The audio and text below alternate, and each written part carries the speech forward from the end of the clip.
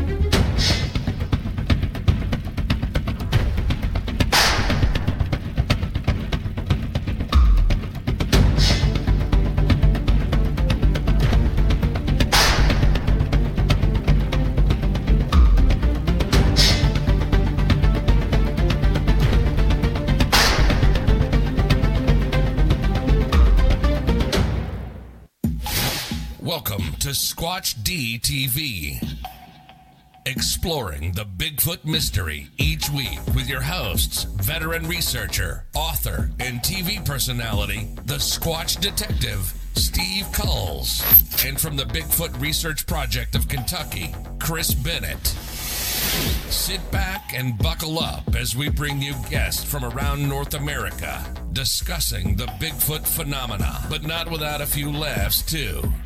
Here are your hosts, Steve and Chris.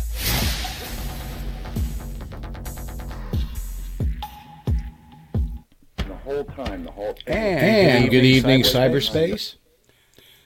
Welcome to Squatch D TV for today's date, October 25th, 2020. I'm your host, your guide, the Squatch Detective Steve Kulls, along with my co-host, the guy down there, Mr. Chris Bennett. What's up, Chris? Steve, welcome, bud. It's cold in Kentucky, man. I mean, we've got the heat going now. It's kind of weird. The other day we had the air conditioner going. Now to flip it over to the heat because it's getting cold at night. Well, you guys got snow up there yet, or what? No. Well, if I've said it once, I've said it before. Mother Nature is a schizophrenic. Yeah. She cannot make up her mind worth anything. And we may get some snow tonight on higher elevations, which could mean me. But I'm not sure. We'll see. We'll see what happens. Let's do the roll call. And hello to Amy down there. Hi, Amy. There she is. And oops, she's still muted. Hang on. I don't know how I missed that. So let's do our roll call. We got Ken. Hello, Ken. Ken. And we got Tack. Mike, how you doing? Man. That's a very austere picture he has there. Not quite sure if he's looking off into the distance or he ate something that disagreed with him. He looks very dedicated, you know. Very. And hello to B. B's always there. Our buddy Frank from across the pond. Hello, Frank. Frank, welcome, bud. Glad you could be here with us tonight. Terry, welcome, Terry. Hey, Terry. Good to see you. And he's even saying it's starting to snow here in Nebraska. Oh, wow. I knew somebody's going to get some. Yep. And there's Walt. Hello, Walt. Hey, Walt. Now, I hope that's Walt's dog and not Walt himself. I'm just kidding. I know Walt. Pretty cute. And B shows out there. Welcome, Amy. B. And here we go. Ken. And John. John's in the house. Hello, John. Good to see you John. this week. And we got Ken. Hello, Ken. Good to see you again this week. Ken. Linda. Hello, Linda. Good to see you. Hi, Linda. Looks like she's got a Yorkie there. Aww. And Uh-oh. Uh-oh, there's Mr. Bachochin Jay, in the house. We found Hello, Jay again. He's here. And here, hello, Robin. Good to see you Robin. from Alberta. Welcome. And long time buddy of mine. So very cool. And I think Natam Yankee is in the house as well, but he hasn't said hello yet. But I can see people chatting amongst themselves. So Yeah. what a show we have for you tonight. Of course, we got this great guest by the name of Amy down there that's going to be with us all night long. Yay, I'm so excited. And, well, where should we start? And there's Corey. Hello, Corey. Good to see you, my brother. Corey. And, Mick. Oh. There he is. There's Mr. Yeah. Mick. Yeah. You know, cold. Mick can snuggle up with the meatloaf. And for people who follow the show or for the new folks here, Mick always has the ongoing commentary about his mother-in-law's meatloaf, or maybe it's his wife's meatloaf. I'm not quite. I don't It's know. his wife's. It's his wife's. I always talk about the mother-in-law. And Because really, I've never had bad don't have- meatloaf. I'm one of those people. If it's meatloaf, it's got to be good. kind of. I make good meatloaf. Yeah. Yeah. But so this is what happens. This is what happens if I can find the open with button, because my regular movie player decided to not work tonight. Hi, Sherry. So, Sherry's in the house. That's I trouble. see you over there. Yeah. But this is what happens when you have really bad meatloaf, I think. I can't. There it is. That's what happens when you have really bad meatloaf. Oh no, that's terrible. Oh man, I wish it was a play. That's so good. Here we go. Oh come on. Well. Oh, well. I don't want to play that too many times because, YouTube has this thing that'll say, hey, if it was the... Yeah. No. So, anyhow, the other interesting thing that happened this week, and hopefully this will play with, was I did post something that, and the only reason why I posted this type of video, because in actuality it was very close to where I lived. In fact, where I originally lived for a few years, it was like 2 miles, if that. Yeah. Mile, maybe tops, from where I used to live. But now it's about 25 miles. I saw some of these the other day, but the ones you got are better. I'm just gonna put it up silently, and this is the story of it. It's kind of interesting. There's been a lot of talk about it, and I find them fascinating. There's talk that these could be Chinese lanterns, but I gotta say they're moving pretty fast for Chinese lanterns. Wind speed was about 7 miles an hour. Those things look like they're moving pretty fast for the elevation. I know that area very well, so they're not moving 7 miles an hour. They're hauling. They're not moving 10 miles an hour. And, I did put the weather data up on the post. So very interesting stuff as these folks have taken. They apparently saw like a dozen of them, and you can see them disappearing into the clouds. It was a rainy night. It was overcast. It had stopped raining probably about an hour and a half before these videos were taken, and it didn't rain until about an hour and a half until after. Well, here's the thing. There's more than one. The actual audio in the video, you really don't hear any type of buzzing. But drones could be small. But here's the other issue. There is an airport nearby, but these do not look like... I don't see any red flashing lights. And I actually took a look at some night video of different types of craft. Yeah. And in fact, there you have 3 of them. So that would be quite a bunch of that's why I was looking drones, for. I was looking for the red flashing light, and I didn't see any. It's interesting. Yeah, I like it definitely is. If they're Chinese lanterns. And see, I know a lot of people say Chinese lanterns, but they're not a big thing where we live. Plus, they're illegal. They're illegal in New York, Chinese lanterns. And you look in an area like this where, across the river there is another city.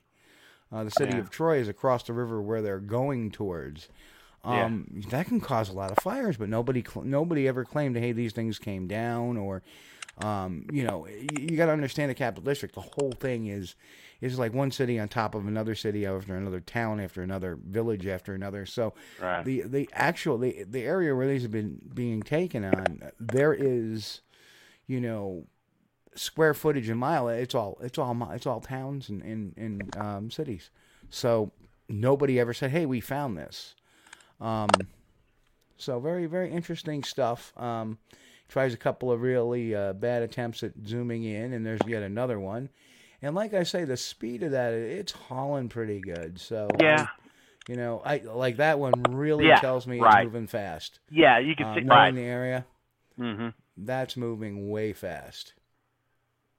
Yeah, that's weird. So, and drones being flown by. Aaron asks, "Is that Water Volite?" Absolutely, it is. Now, here's the other interesting thing is that, and hello, Aaron, welcome to the show. The other interesting thing too is that there is actually probably, I'm guesstimating, it's actually could be flying over the Water Volite arsenal. It's actually a federal arsenal where they manufacture, guns. For years you would see them. They would make guns for tanks. They would make guns they still make guns for tanks and warships and stuff like that. So they're an arsenal. An arsenal is where they make armaments. Armory is where they keep them. So just so people know the difference. So and this is just a negative view of the same thing. Those two look like they're parallel. Like moving. Yeah, one's going. So somebody had mentioned maybe the Starlink satellites, but the problem was they're overcast. You wouldn't see them. Yeah. So definitely overcast that night. Really cool. They look round, but that's just the light though. Yeah. So. But you also get a good indication how fast they're moving. Right. And like I said, with a wind speed of 7 miles an hour, that ain't no 7 miles an hour. That's airplane speed right there, I think. Well, that's the other concerning thing, and I'm going to click off on this. That's the other concerning thing about that is that they're not doing anything. Right. That's crazy. They're not zipping by like. Right. And we can just say that it is interesting. It's very interesting. But it's not like that they zipped up 1,000 miles an hour straight up, Yeah. I mean, to me, I think there is an earthly explanation to it. So, and I don't know why I'm getting, every time I'm talking, I'm getting this. Yeah, I hear that. Sound like somebody's eating walnuts. Hang on a second. It's a mouse. It's a mouse in the computer. Well, the funny thing is, it's definitely coming from my mic. Yep. So let me try something. We have another gremlin. Yay! This is wonderful. Sorry, folks. This seems to be an ongoing issue. There's going to be some sort of technical problem every now and then. So well, now I'm getting it on your end, too. Huh. Check 1, 2. Check.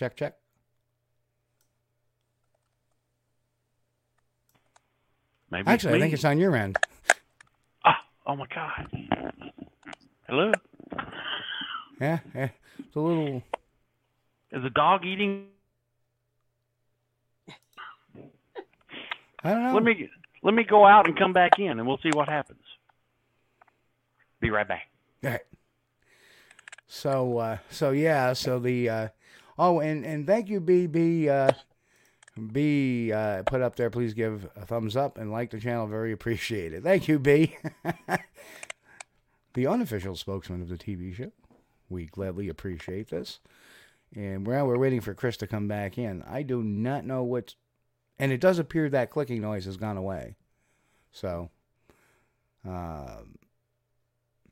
No, OT, we have a clicking noise, and we're trying to discover where this may be. It does sound like someone is typing, but nobody is. So that's the interesting thing. Seems like it's doing it again. I don't know what is going on with the sound. And it's not my mic. Just making sure everything is connected. It is. Do you think this video of fast-moving lights could be real UFO craft and not of this world? My answer to that is I think it has hang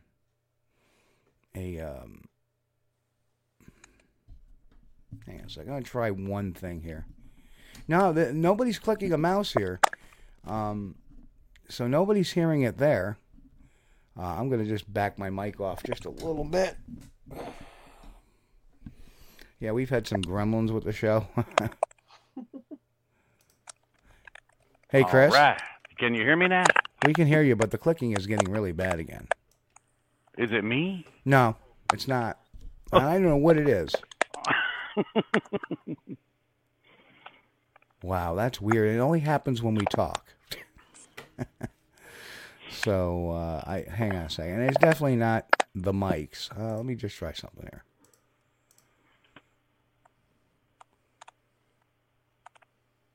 Listen to that. It's going by itself. Is it that other program you had running that wasn't working? No. Nothing's working. Nothing's running in the background. And it just seems like the more we talk, boy, that is annoying as anything. It sounds like every time we talk, somebody goes like they're typing on a keyboard. Okay. But you're hearing that, right? Yeah, I can hear it. Okay. Because Only Corey just said, "Yep, don't hear it now," but I don't know if he meant, "Yep, hear it now." It's Jay eating pistachios. Yeah, if he was on. But wow, that's weird. I'm gonna.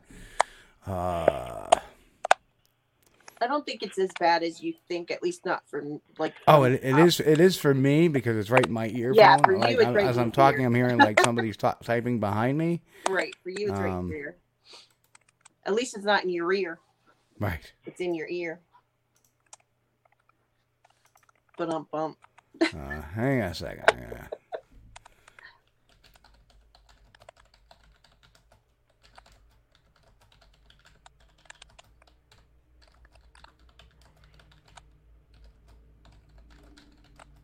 Fast typer. Sure am. John says it's the meatloaf. Yes, it could be the meatloaf. So Mick, let's get into the show. Yep. So Amy, introduce yourself. Tell us, how you got into this, what you've been doing, all this fun stuff.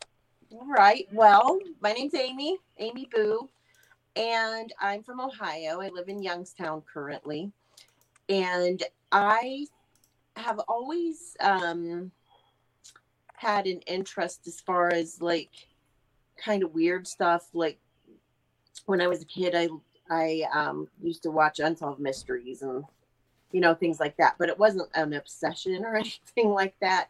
So I just want to say that first of all, because it's not like I had never heard of Bigfoot before, but it was not something I thought about much at all, and not something I ever thought I'd be looking into to the extent that I do now. But in 2012, I saw something from about 100 yards, so I can't be sure what it was, but to me it looked like what I would think Bigfoot looks like, so it looked enough like Bigfoot to get me startled and to start me looking into the topic.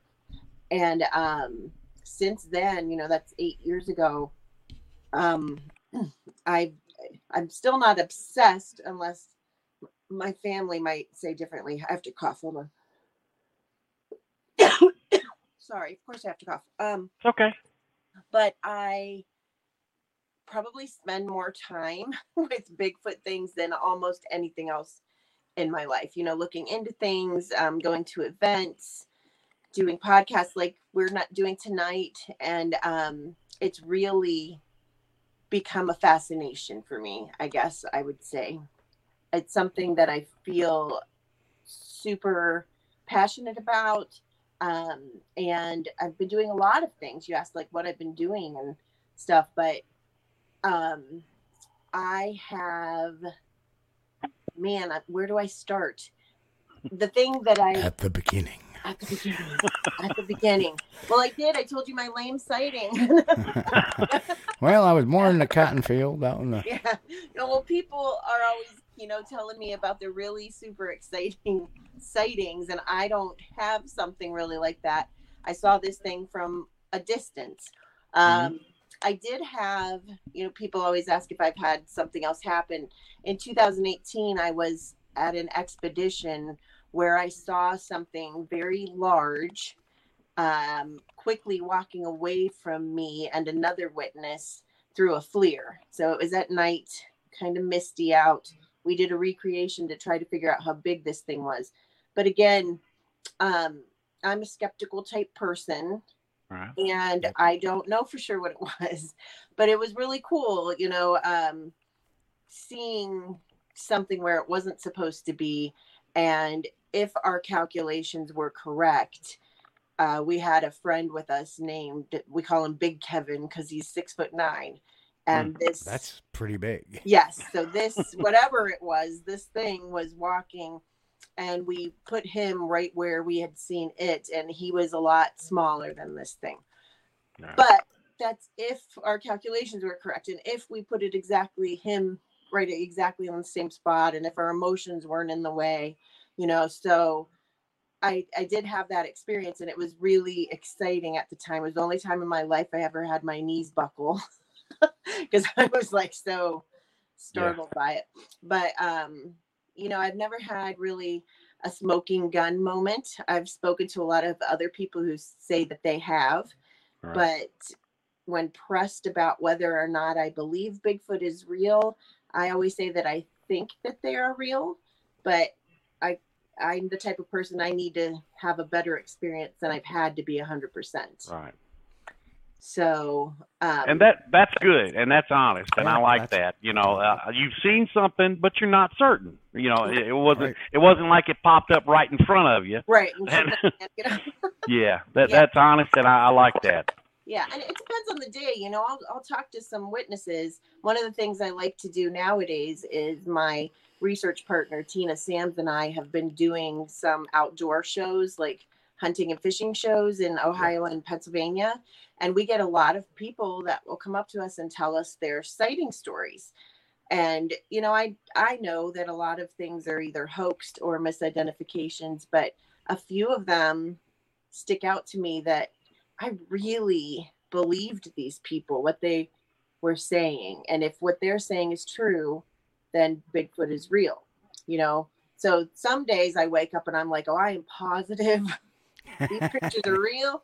And then the other days I wake up and I'm like, man, am I wasting my time chasing something? But I guess I always come back to the same thing, that if I'm wasting my time, or I don't think I'm wasting my time is what I meant to say, because especially with the project that I'm involved in, I might never see a Bigfoot ever. Live the rest of my life, go out searching, looking, and I might never see anything. But I still feel it's a worthy pursuit because perhaps I'll find something else. I'm a Ohio certified volunteer naturalist now, and I'm like, maybe I'll find a new fungus, or maybe I'll find a new weed, or something. Weed. Not that kind of weed. Wait. This isn't the Freudian slip. But, so maybe just enjoying being outside and, being out in nature, that can't be a waste of time in my book. So, right. Truthfully, I felt the same way. And the amazing thing is I've actually had a couple of really good sightings. Mm-hmm. But because of some of the stuff that goes on, I'm sorry, I keep hearing that clicking on when I talk. So I don't know if it's coming from something here on this end or maybe Chris's end. I'm not quite sure, but what I found was that even now, with all the hoaxes that come through and the misidents and some of the talk, I turn around and go, oh, I'm beginning to doubt what I saw after a while. And I had like a 40-second sighting with one, and then I saw, with my own naked eyes, not even through a FLIR. And I still have reservations. That's just self-honesty. Yeah. And then people say, oh, yeah, that's why you don't believe, Steve, or that's why you're so critical of other people. I'm really not. I let people talk. I let them tell their stories. I believe them. I believe they. So just like I expect the same of them of me, unless there's something really that sticks out that's unusual. Like taking pictures of a Bigfoot peeping into your window, and then after your wife sees it 8 minutes later, and then I'm going to put the camera down and grab the gun. Right. The silliness of that story. Yeah.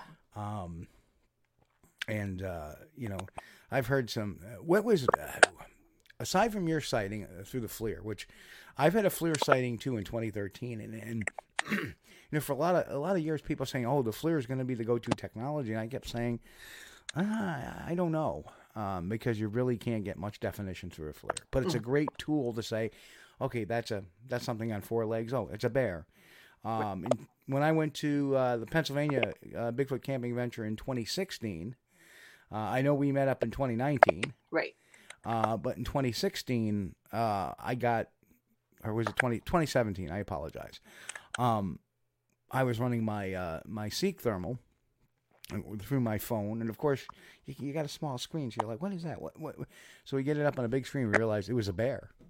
That had been up, but we kind of figured it was something on 4 legs eventually because it stood up to watch us, and that's where we really got you see this little, this flare coming up behind some shrubs, and all of a sudden it stands up tall, and we're like, okay, what's that? And then we couldn't really see it kind of because of the way it moved, so you're like, okay, we're gonna, we may have something. I don't know. We get it back. There's all excitement. I look at it and go, it looks like a bear. Yeah, it's always disappointing when you can debunk it, but it's important to do. We did the best we could under the circumstances with the FLIR sighting because it was myself and another gentleman who was only there for his wife's sake. He was not into Bigfoot at all. And both of us saw this. We gave the FLIR back and forth to each other and watched this thing walk away from us. Definitely was on 2 legs. And what stood out to both of us was the width of it at the top. So now you have a glow in the dark blob spot. So what was done very well, I think, was that one of the guys that was in charge of the expedition, David Wickham, who's a researcher in Ohio, he separated myself and this other gentleman, and we didn't talk to each other for, I think it was 3 weeks, 2 or 3 weeks. We were separated. We each wrote down what we saw. We drew a picture of what we saw. They, if you want to call it, cross-examined us, like different people got our stories. And when we finally got back together, like everything matched up with each other. The drawings were similar. What we said we saw and heard and smelled and all of that kind of thing were very similar. So that was done well, but still you're left with 2 people who say they saw something and we're not sure what it was, so definitely not a smoking gun, but it was something I'll never forget. That's for sure. Yeah, exactly. And I'm just going to ask this over there, Mike, Tack, can I show that video with the bear you guys got? I'm not going to, obviously play any sound on that, but if you just want to type in, go ahead. I'll put it up for folks because Tack makes a great point saying that a bear standing up looks human on thermal sometimes, and so Tack, if you're still listening, just either text me or Yes, no sound. Okay, beautiful. So we're not going to run any sound on this because we had the sound turned off. But here is a really, really with a much better definition video. You'll pretty sure this is the. No, never mind. I didn't save it. That is actually I'm. I thought that was because I looked on my screen real fast, and actually when I'm playing is a testing of my thermal, or not my thermal, but rather my night vision. So. Well, what was cool about what we watched was it walked down a power line cut away from us for. I'm not good at distances, but I'd say at least 100 yards, and it was definitely walking on two legs. And then when it got down to the end of this cut, there's a drop off, a pretty steep drop off, and then a little, I don't know if you call it a river or a stream down there. And then you can go up the power line cut the other way. But this thing just like walked over it. Like it didn't, as a human, especially at night, you'd have to like get down on your hands and knees and kind of hold on to branches and things to try to get over there. And this thing was just gone over that. Here's my cat over that embankment. So it was really weird just that part of it. So I don't think it was a bear. What it was, if it was a very large person that knew their way, that in the dark, I don't know. It was also in an area where there have been several sightings and footprints taken and audio. So you put all that together as a story, it at least becomes intriguing. Yeah. Mm-hmm.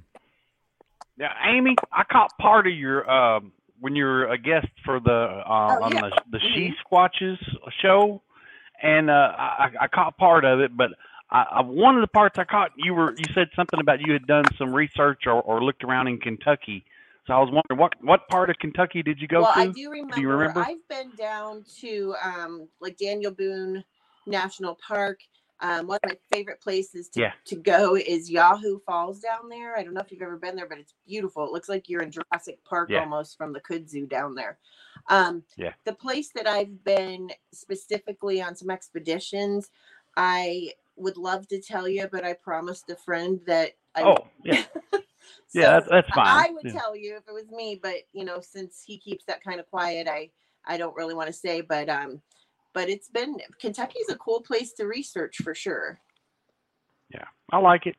Yeah, absolutely, absolutely.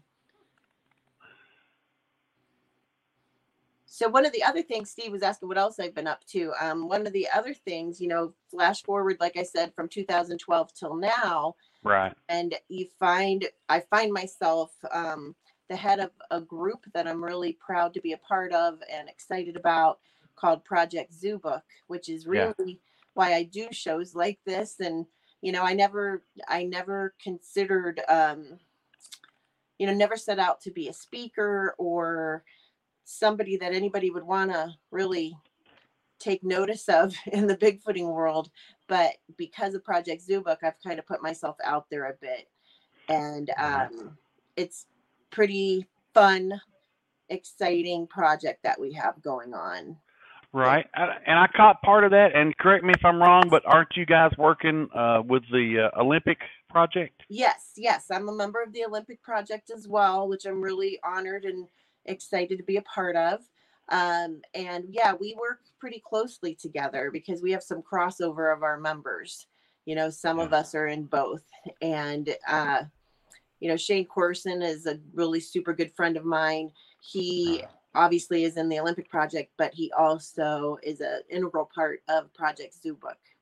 Yeah. And we're just excited about it. For our listeners out there that don't really know about, what the Olympic Project is, can you give us a little background of how that got started? Sure.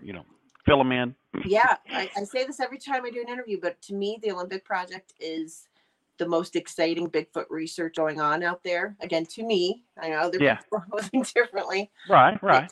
But basically, there was a gentleman who was a surveyor for a logging company out in Washington State.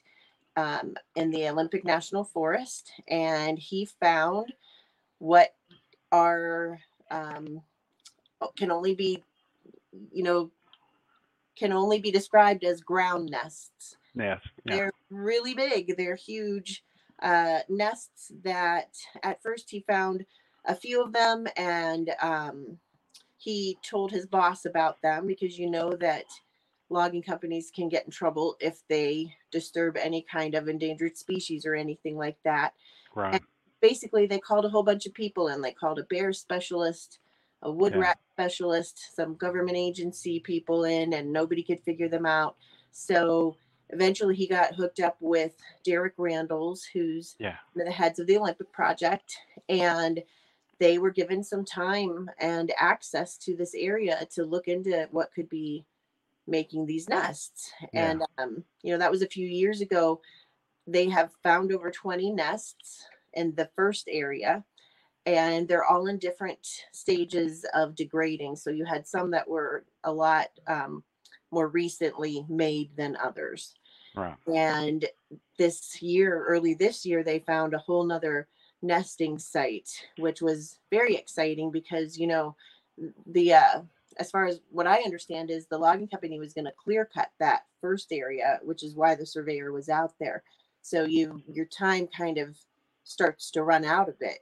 Right. So they've been looking for, other areas, and they did find another one and are now kind of focusing a lot of their time and energy on both of them, but this new one specifically. Right. So, and some of them, what I liked about that too is because we have some of the nests are fresh, and some of them are have been there a while. It gets you, you put two and two together and say, well, something has got to be making these things recently, Right. Right. And that was one of the first conversations we ever had with our core group in Project Zubuk, was about those nests. Right. Shane came on and we were talking about them and talking about how similar the behavior would be to like a large primate, like an orangutan, who only has young every so many years. And, maybe this is a site or something like that. We don't know. And the Olympic Project doesn't say that Bigfoot is making these nests because nobody's seen that. But it's definitely some kind of unknown animal behavior. And again, you put the story together with prints, this newer discovery. They had handprint, footprints, vocalizations, and it all was really exciting. Yeah. Yeah. And now Zubuk, that's your organization, right? Yeah. Jeremy made a great point too. Like when you had your sighting, you were talking or stuff like that. What's more likely, a hobo wearing a ghillie suit chasing squirrels, or a Bigfoot? What's more likely? Well, the hobo with the ghillie suit, man, I don't know about the squirrels. Maybe raccoons. I don't know about the squirrel population. No, but that's actually a good point. I always say I've always been a fan of Sherlock Holmes, and he always said that you look at everything it's not, and you're left with what the truth is. So could it be a really big hobo with a ghillie suit? It could be. Right. I don't know. So that's why I say, it was an interesting experience. It was exciting. It was a bit scary, but I don't know if I saw Bigfoot that night. Well, here's a great video. Mike and his team took this last week out in western New York. But this is a bear, and you can see how it could be very easily construed into something, looking or peeking around a tree. Yeah. And cool. it does go for a few minutes, but you can see, wow, that's really tall. So that's why you got to be really careful with these things. Yeah. Because you really just don't know, and eventually it just plops up into the tree. Yeah, that's neat. Yeah, and you know what? And if you figure out it's a bear, is there a moment of being disappointed it's not Bigfoot? Sure. But you got to see a bear. That's cool. Yeah, I love that video. It's the same thing when you deploy trail cams. When people say, Bigfoot avoids those. That's why you haven't got anything on trail cams. I don't know. A lot of times I deploy trail cams, I don't get a blessed thing. Right. Unless there was one I gave it to my hunter friend, and of course there's like 248 pictures of deer eating various things, and probably about a dozen or so pictures of a bear that was wandering through over the night. But that's cool. And they pick up the scent of whatever it is, and of course they brushed up against the camera. I have one trail camera that's got a scratch on it, and that was from the bear. But there's a lot of interesting comments and stuff. I want to get to some of the questions. Tack, of course, says, does Amy plan on researching in New York? And you're really interested in Amy's new project. I love New York State. The Adirondacks is one of my favorite places I've ever been. So, yeah, I would love it. When I go up to Kinzua Bridge and that part of Bradford County, PA, I usually swing through New York and go down. But, no, yeah, take me to New York. I'd love it. No. And if you're ever on the east side of New York, we'll give you the Whitehall tour. Yeah, that would be great. Go out and play out there. That'd be fun.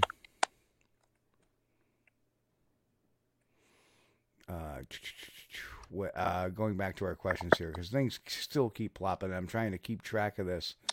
Ken asks, Amy, in the past, how has past projects drawn you closer ever to further in your research? So, have past projects actually gotten you closer to your answers that you're looking for, or you're still searching?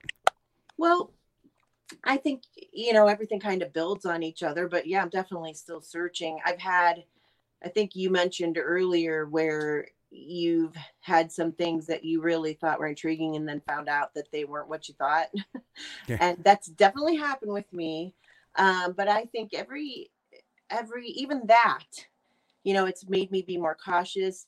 As a human being, it makes me a little bit sad that I'm not as trusting as I used to be. But as a researcher, that's a good thing, So I think so. Every time I go out and I talk to a different witness, I feel, I'm a teacher. I'm unemployed right now because of COVID, but I'm a teacher, and I feel like my lie detector is pretty good when it comes to kids. The dog ate their homework, all that kind of stuff. But I always try to give witnesses the benefit of the doubt, no matter how far out their story is, at least while I'm face to face with them, try to get that story out and everything, because there could be some truth in there. I forget where my train of thought just went, but I feel like, even if I find out that somebody was lying to me or whatever, it helps me in the future to be aware of certain things. Sure. And I feel, and I'm not sure if he meant too, like different organizations I've been a part of, or different, things I've tried. I used to be a researcher for the BFRO, and then kind of went out on my own, was picked up pretty quickly after that by the Olympic Project, which was kind of an offer I couldn't refuse, but personally anyway.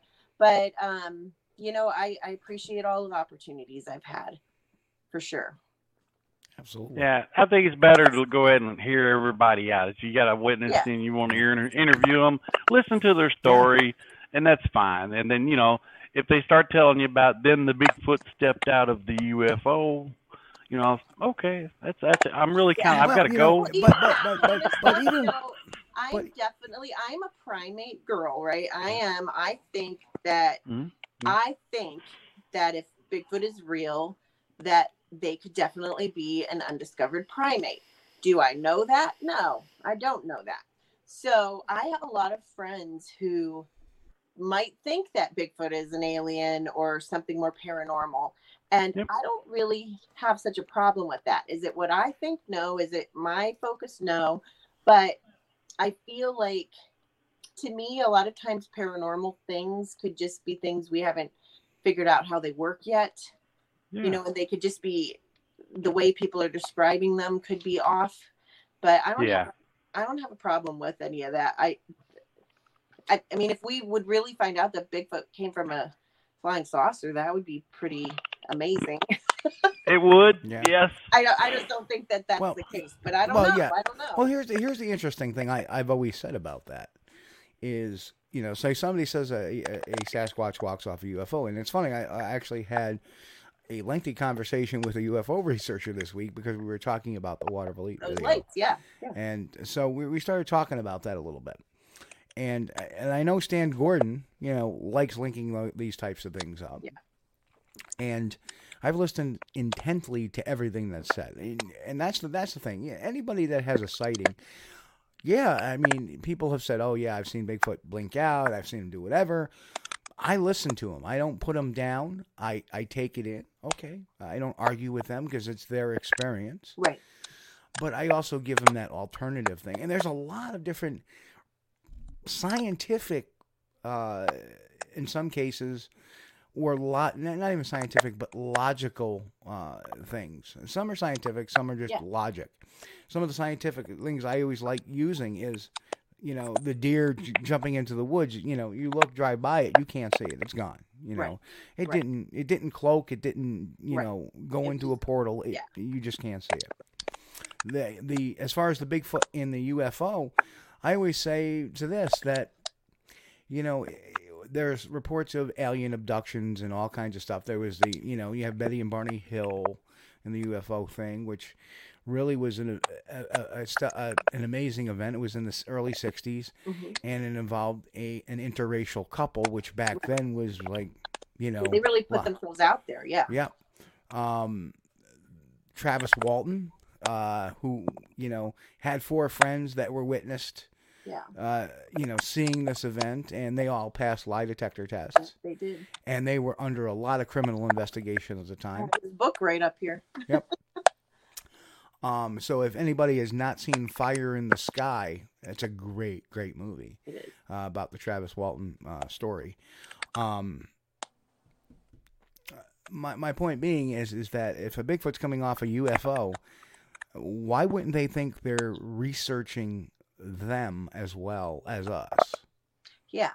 What about the cows, the cattle mutilations and all that stuff that went on in the 70s and 80s? Exactly. I agree. Yeah. I agree. So, and I don't understand why people necessarily have to make the jump there. Like, I find some paranormal things kind of interesting. Like, I'm in no way a ghost hunter or anything, but I've had some weird things happen to me. But again, I try to look at it scientifically, like what is it? But I don't know why, just because we can't find them, why do they have to be paranormal? I don't know. But I am definitely no expert, and I don't claim to be, so I don't know. Yeah, LJ, I have no idea this clicking only started when we went live. Correct, Chris? Mm-hmm. Oh, yeah. We were talking probably about 15 minutes before the show, and none of this clicking is going on, so I'm not quite sure what's going on with the stream. Well, with the paranormal Squatch, though, I mean, some people, they talk about that, and that is a theory, and that's fine. Everybody's got their own theory. Some people might have the theory about an alien Sasquatch, and that's fine, but I don't condone those theories. I don't. My theory is different. It's biological, so I'll be kind of like pushing over towards the biological rather than the paranormal, or the supernatural. Me too. It's just where my focus is, and it's where my interest is. And frankly, if Bigfoot were to be proven to be paranormal, I probably wouldn't do it anymore because that's not my thing. Well, see, that's the thing. A lot of witnesses but it wouldn't be my thing. A lot of witnesses will say something that it's like supernatural or or paranormal, like it was there and then I turned and then it was gone, like it disappeared. And well, that's extremely possible for an animal to disappear as soon as you turn your head. That's kind of what they do. They're really good at it, and I think these creatures could be the same way. One of the guys in my Project Zoo book, he is a head gorilla keeper at one of the zoos in America, and at the zoo he used to work at, the curator at that zoo was one of the people that had gone over to the Cross River region in Africa to find the Cross River gorillas. Oh, cool. It wasn't until this century that the Westerners caught up with what the natives were always saying, that these were real creatures. And so he was over there for, I believe, 8 years looking for them, trying to find evidence of them. And he did find some evidence. He found nests. He found where they had been, but couldn't see them, couldn't find them, was out Right. there with natives, living out there in the jungles. And in 8 years, he saw them for a total of 10 seconds. And Yeah. they were gone. They were there and they were gone. But like, it was enough. So he's like, okay, yeah, they're real and they're here. But Yeah. he couldn't prove it. They were gone fast. So they kind of disappeared, Right. But we know those gorillas are real now. Yeah, if he had been out there for a week and didn't see anything, and came back, he might have thought, well, they're not real, because I didn't see them. Yeah, but he Can't- kept going and going. And you think about people like Peter Byrne, who's been doing this his whole life, and he's never Right. seen one. So, Right. I'm okay with not seeing one. I want Yeah. to. I want to. Yeah. Yeah. I'm okay with it. Well, and that's what I tell everybody. It's okay to be skeptical, and don't believe it until you actually see one, and that's fine. I don't have an issue with that. A lot of people try to talk you into believing Yeah. Bigfoot exists, and I don't think that's really a pertinent issue. You're not going to convince somebody No. that they're real until they've actually seen one, and they can kind of like have a discussion with you. Yeah, what did yours look like? Here's what mine looked like. Right. And obviously, I believe in it enough to do this, right? Right. Yeah. It doesn't bother me. A lot of people get mad when people don't believe them, or, I've had people that just think I am the craziest person. Hey, Amy, quick Yeah. question for you. Yeah, Are you using a phone tonight? I am. Okay. Can you do a quick favor and see if you have any other apps open up on your phone to close them? Yes. I'm actually chatting with tech support now. I have nothing else running. Okay. Just Chris, if you have any other browser windows open, shut them down as well. yeah, have any browsers or anything open. Like if you have Facebook open or It's gone. okay. Yeah, I'm trying to explain. I'm going to mute out. Yeah, because I normally would use Yeah. my laptop, but it broke the other day. Yeah, looks like it's coming through mine. So, Chris, you can unmute. Okay. It's not me. When I first heard it sounded like the Yorkies chewing on something over here, which that's a very likely possibility, Little rascals. To me, it sounds like static. I don't know.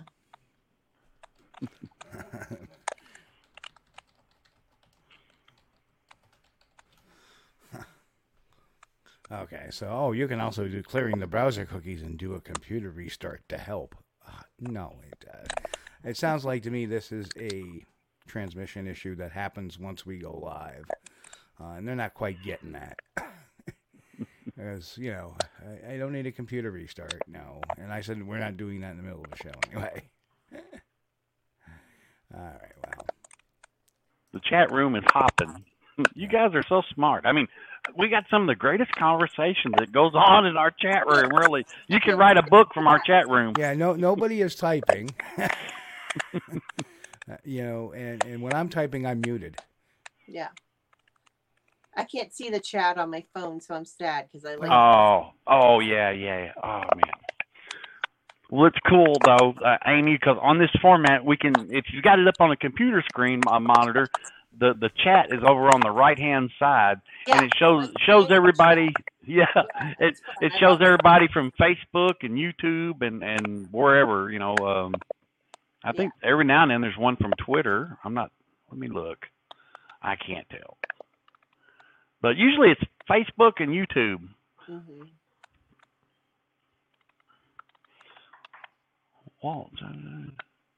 Walt Wadsworth says he saw a black panther in Cambria County back around May.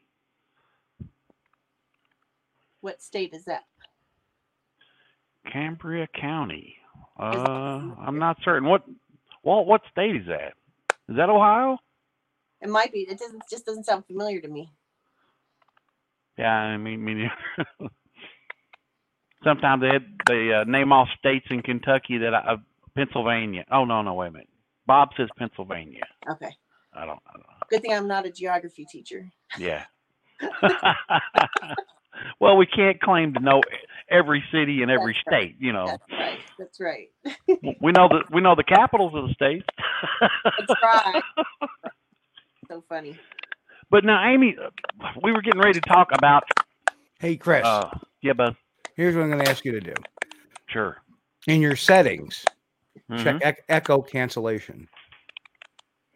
Okay. Do I need to go out and come back in? No, just click on your settings button where it says cam mic. Okay. Did I do the same, or it's not me? Echo cancellation. You want me to check it? Yep. Okay. It is checked. Okay. Yeah, Amy, if you have that little cam mic button there, Yeah. because they changed over their audios a bit, and they have new. So I'm just. Yeah, it's checked. And okay, let's check it now. Still sounds like somebody's typing. Yes, no, maybe. It's not quite as bad, I think. Knock on wood. Shouldn't be at all. I still hear it. Yeah. Bob, I've seen 2 Black Panthers in Union County, Ohio. Oh, cool.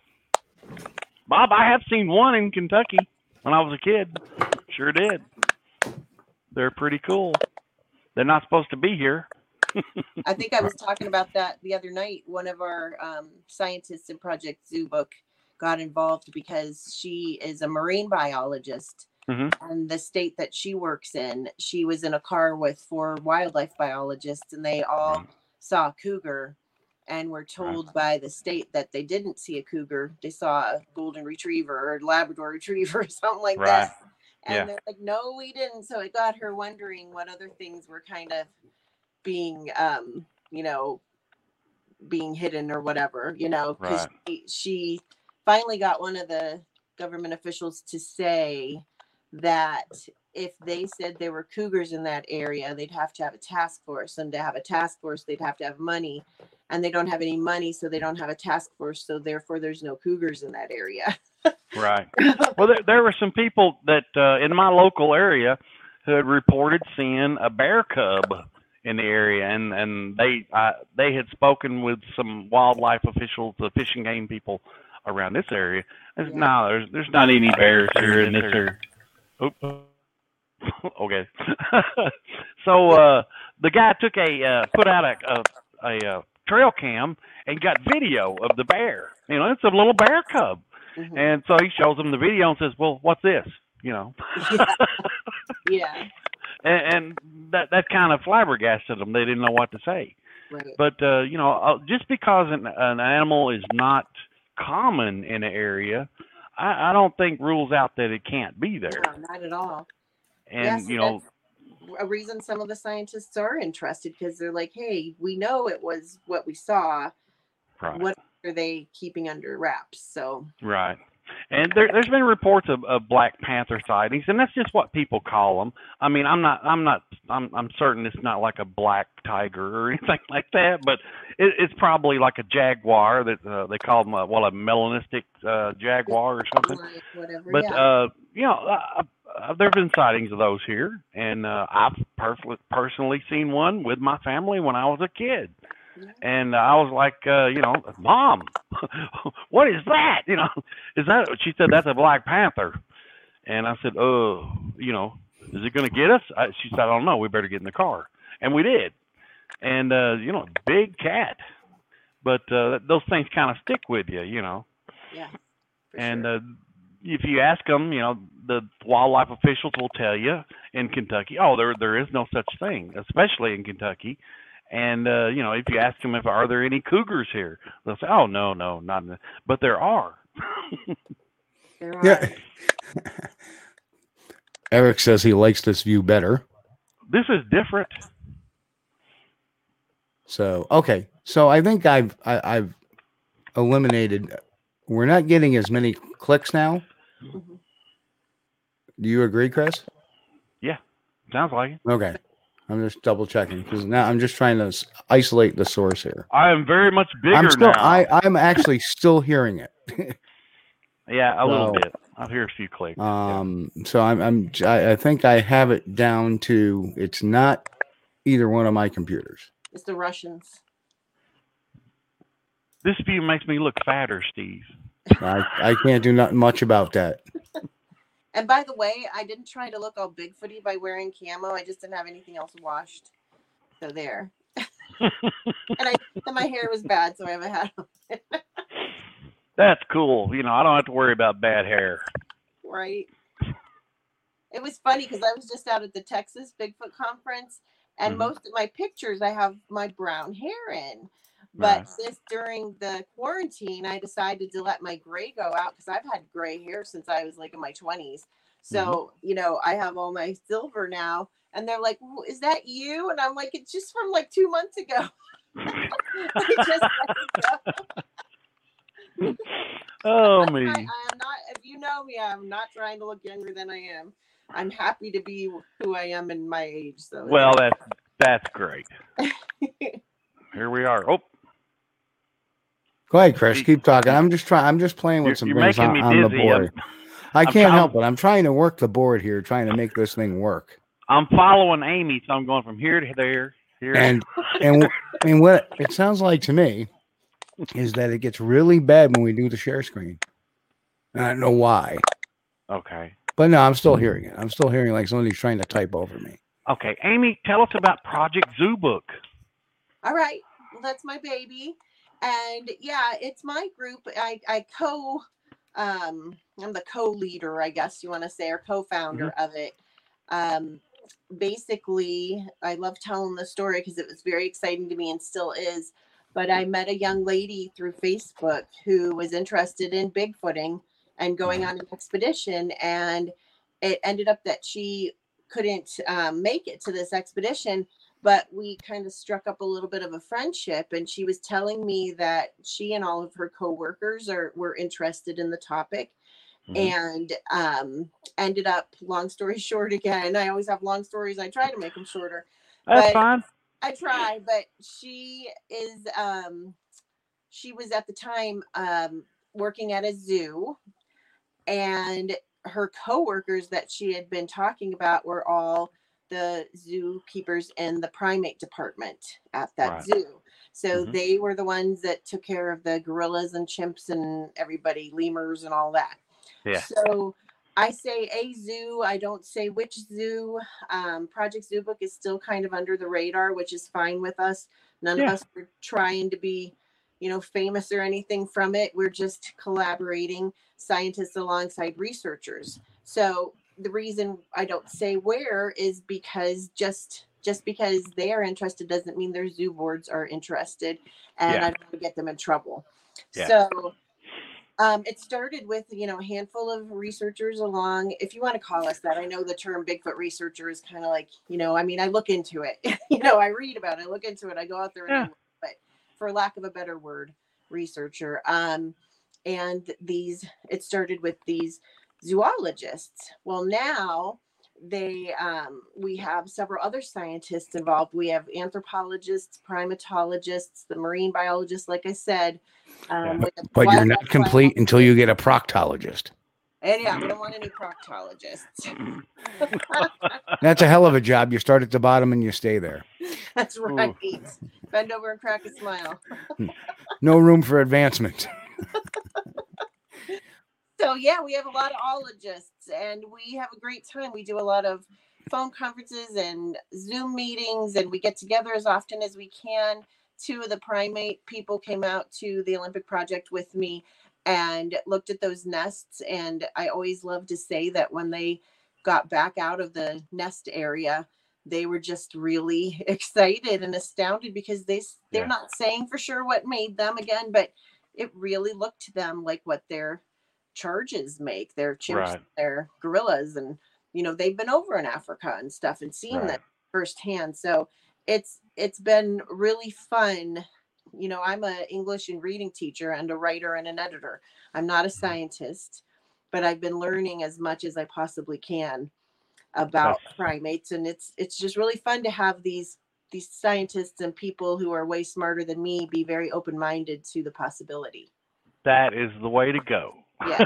I like that. I like to follow that too, Amy. That's And very we have good. a lot of plans coming up, so we're excited. So you do have a question. Got a question down. from Mick here. Says, Amy, have you ever researched any reports in the Salt Fork State Park area? Yes. Wow. I have several of them. I used to spend a lot more time there than I do now, but yeah, like that's, always been kind of a hot spot of reports. So, it wasn't too long ago that, again, David Wickham, who's a friend of mine, where he investigated a report at Salt Fork that one of the staff members that worked for the park had seen something cross the road, and he went and cast a footprint down there. So I think it was just a couple years ago. So I'm not there so much anymore, but yes, I have. You might run into what's his name, Jeff Patterson. Yeah. And all along. See, I make the proctologist comment, and we're going to get to that question, Eric. But we'll get to that question one second. But here's Bob, who says that's. I love Bob. Bob's a nice guy. Corey says, "My luck, my proctologist had poor depth perception." And then Mick said, proctologists stand behind all their patients. Wow. Where is this conversation diluted to? But Amy's still falling over there. So anyway, the question is, Amy, do you believe there's a cover-up with the Sasquatch? Yes, it's the men in black looking for the Bigfoot like they are for UFOs and Mothman. I don't know. Like, I used to think it was ridiculous to even say that. I'm so not a conspiracy theorist type girl.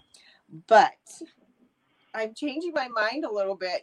Like with all the UFO stuff coming out now, that was hidden for so long, I'm wondering. And then, like, maybe it doesn't have to be a cover-up, but it could be because of finances and stuff like that, and they don't want to deal with it, like the thing with the cougar that I was talking about. Mm-hmm, yeah. But I have been told that there is somebody up in a certain state, I have to be careful what I say, who worked for a government agency who they claim that this state does indeed know that Bigfoot is real, but they don't want to put that out to the public because it would be such a headache. They'd have to close down the park systems and all that kind of stuff. They're a very believable person, so I don't know. Like, I'm open to the idea, I guess, that there's a cover up where I didn't used to be. I admit that I'm kind of a naive person with that. Like, I think people tell the truth most of all, but I guess the more I've been into Bigfooting, the more I don't think that anymore. Starting to rethink that. Yeah. Yep. Yeah, I tend to agree, but I don't think it's like to me, it's always been that, well, we're not going to acknowledge them. Yes. I think that's the big thing. I remember talking to Charles Branson, who was an Oklahoma game warden.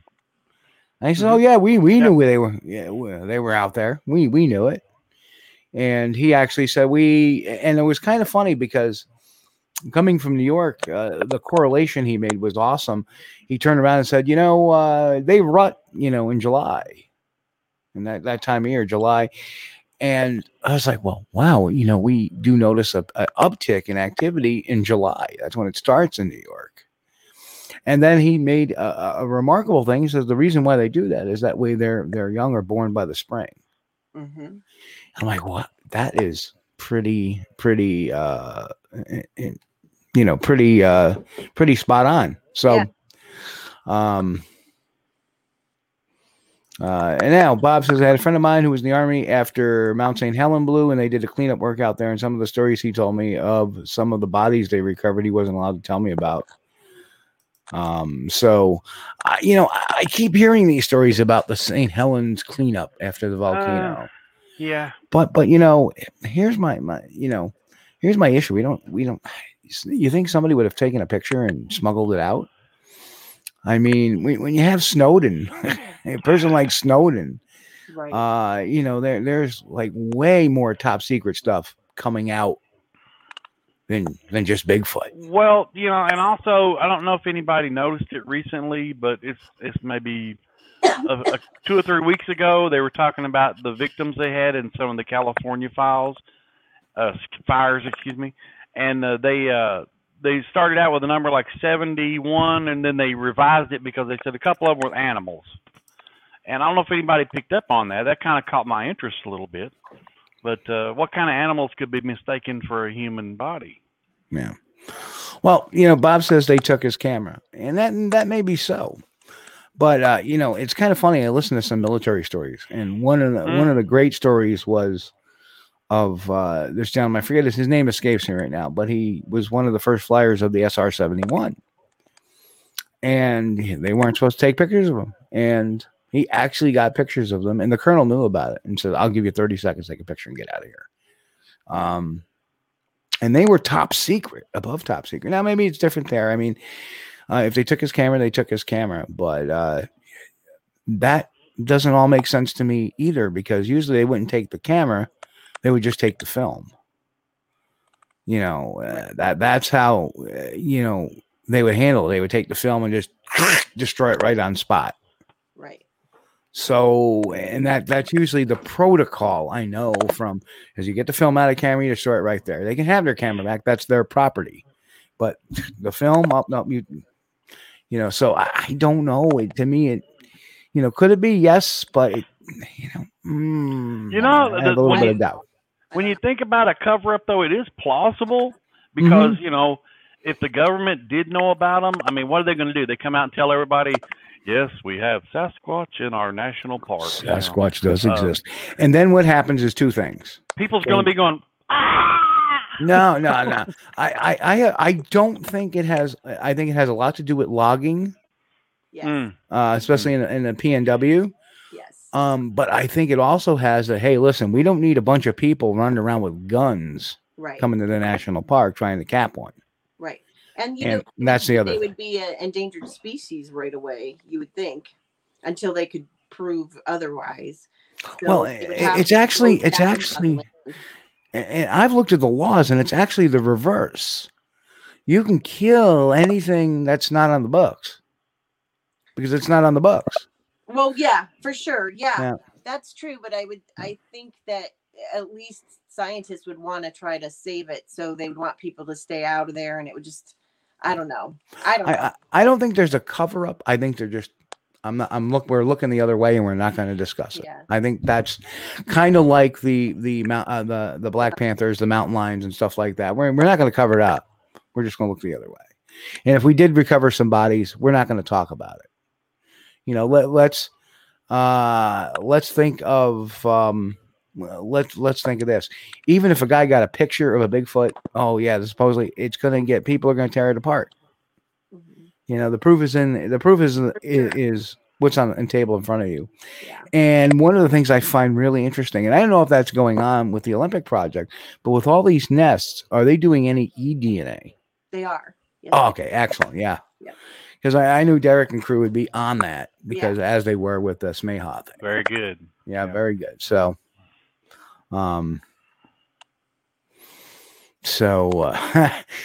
Walt, the MIB will pay you a visit. Of course, if anybody's ever seen any of my videos, I put a video out of Walt Jr. with the neuralizer at the Pennsylvania Bigfoot camping. Remember, that was where they grabbed Bigfoot. Right. that was quite funny. So Corey's got a general question. Okay. Do you think the advent of cell phones has killed the Bigfoot phenomenon? Who doesn't have a cell phone with a camera in their hand? Well, I'll tell you what, I have a story about that. I was out in the Alleghenies and I was driving this Elk Scenic Drive, and I had my cell phone with me everywhere because I take a lot of pictures. And I was at a scenic overlook and I heard something. I had just taken some pictures, put my cell phone back in my pocket, and I heard something. So from out of the woods comes this very large black bear.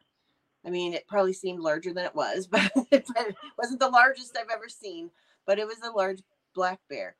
And she came out of the woods and toward me. So she was about at her closest. It was in front of me. I'd say like 5 feet maybe. So very close, you know, doing the sniffing thing. And the last thing I thought about was reaching for my camera to take a picture of her, you know? And then once she went past me and was going that way, I waited till she rounded the corner and I went the other way, and I still didn't think about taking a picture. I just wanted to get out of there. So it doesn't really, I you know. And then another example is I went to an event for a Bigfoot movie that was made, and I pull into my parking spot and there was a guy in a Bigfoot suit that was running around, and I'm like, that's funny, I'm going to take a picture. So I go to get my phone and I go back to get his picture and he's gone.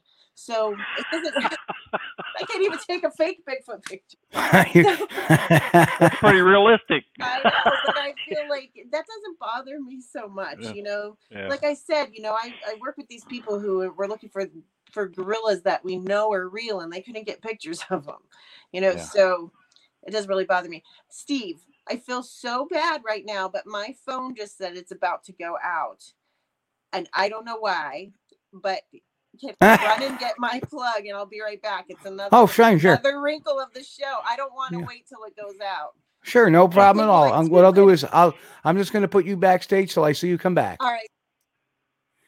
So anyway, there's a no. Steve, that's okay. Steve, that's the last of problems. Yes, Chris. I'm out of ski, so I'm gonna have to be out. I'll be right back. No. I'm going to go back. Look at that. I'm going to go back to the cloaking guest. No, listen. I'm still on the line here. I shut off the camera while I grab a ski out of the refrigerator. Really? Well, three can play at that game here, right? Yeah, okay, now we have nobody on the show. we're all cloaked. No, but the interesting thing, and I got to keep an eye for on the screen. The interesting thing about all this is. With cameras, number one, cell phones don't take great pictures in the woods unless you have time. You have that psychological. I mean, I had. You got your ski. The following message is brought to you by Ski. But and you're right. We can see footage of grills any given days. But the problem is that when somebody sees a Bigfoot, they're like, ugh.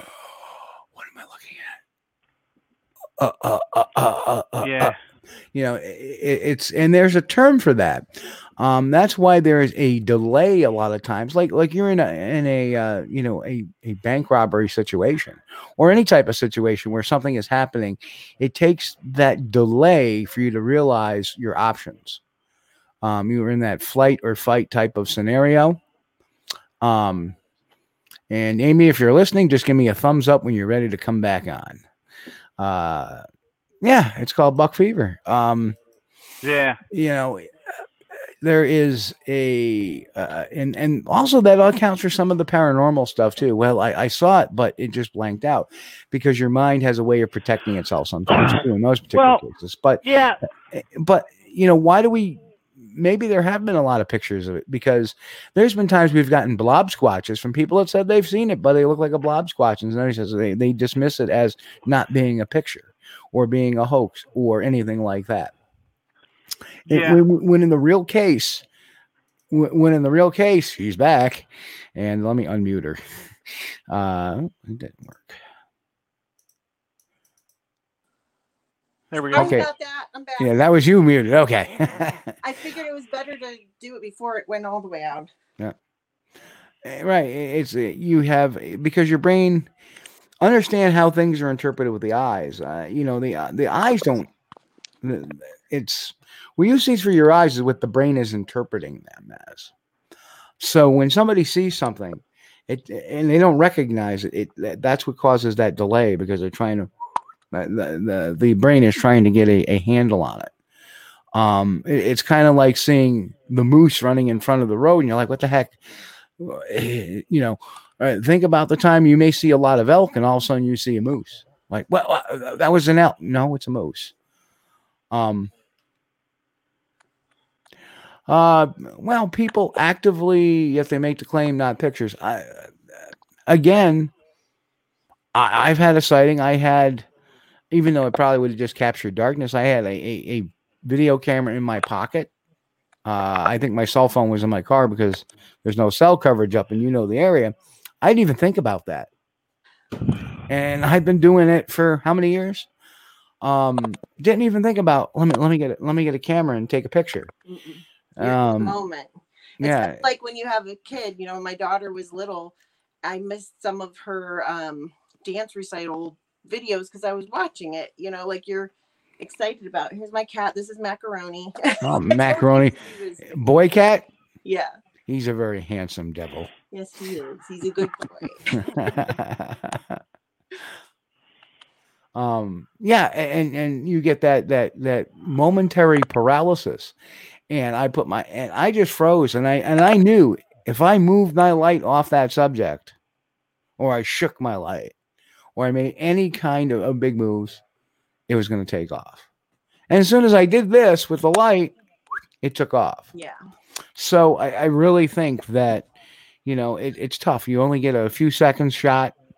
And like I said, there's been a lot of times people have claimed the scene of Bigfoot, grabbed the camera or whatever they had real quick, took a picture of it. Comes out as a blob squatch because digital photography isn't, you have autofocus on these cameras. You pull it real fast, it's going to focus on the nearest thing to you. Behind it's going to be blurry. So I really think that's what's going on in a lot of the cases. And that's provided that all the pictures that we've seen are actually in our possession. There may be somebody somewhere that's got a nice clear shot, but I ain't showing anybody because they're just going to call me a hoaxer. Right. I wouldn't. Yeah. I wouldn't. So maybe I do have some. Yeah. And I can tell you too, they don't focus great. I tell the story all the time. You're in the car doing a surveillance and the windshield wipers going by. As soon as those wipers go by, out of focus, come back in focus. Right. Rain hits there. Oh, focus is on the drop. So, in a rainstorm, it's impossible to use video cameras with inside a vehicle. Yeah. Because of, so. And Bob says Bigfoot research is like deer hunting if you truly think about it. Well, it isn't and isn't. Because if I'm somebody going out there looking for a deer we've seen hundreds of times. We know about them. We know. But even as a researcher, now you're seeing it. You're like, oh, you're just completely stunned. Mm-hmm. At least I was. So. Yeah, I think maybe when Bob said something about it's like buck fever, maybe if you're taking a picture, it might seem like buck fever. But I think when you see a Sasquatch in person, it's more flight or fight. Well, because for your guy, I had been up fairly close to some that I had witnessed, and I had to physically tell myself, don't run away. My feet wanted to move so bad, but I had to tell myself, keep those feet planted. Right. Take a look around. And of course, the way I did it, I just kind of looked around everywhere except at the creature. Then I would glimpse at it, then look over here, like I didn't see anything. Yep. And here's another great example. 2006, I was in Tisnos Post, Arizona, and somebody had seen something because off in the distance, because a lot of scrub brush, but off in the distance there was a street lamp, kind of elevated a bit, and something had blocked that light for a second, like something had moved across that plane. Yep. And I didn't see it, but somebody sitting in the campsite did. They said, I think you better get the night vision out. So I went around to the truck to get the night vision, and something moved about 12 feet behind me. Now, I didn't think about turning around with the night vision. I didn't think about pulling the camera out. I pulled my knife. I didn't have my mace on. I pulled my knife and I spun around. Like, if this thing's, because all I heard was this brush moving. and I pulled my knife out. I didn't know if it was running at me or away from me. Right. Okay, I got nowhere to run. It's fight. Out it comes. And it actually ran away, and it actually knocked down a fence line about 50 yards away. That wasn't down in the daytime because we've been all in and out of that area. Yeah. Wow. So, again, the mind does funny things, and you're in the dark, and even in night vision. Think about it. If you're wearing a night scope, which I used to do quite a bit, you're only looking like this. So you hear something over there, and you're going to see something. You're going to be like, right. It definitely. But now I have a pair of night vision that records. And that's going to be a lot of fun. I'm going to put that into play in the spring. And then which left of this. There are different types of people too. I mean, you have some people that will walk up on something that is unnatural for them to see, and they'll go, ooh. And then you have some people that walk up on that and they're like, ah, they're make run.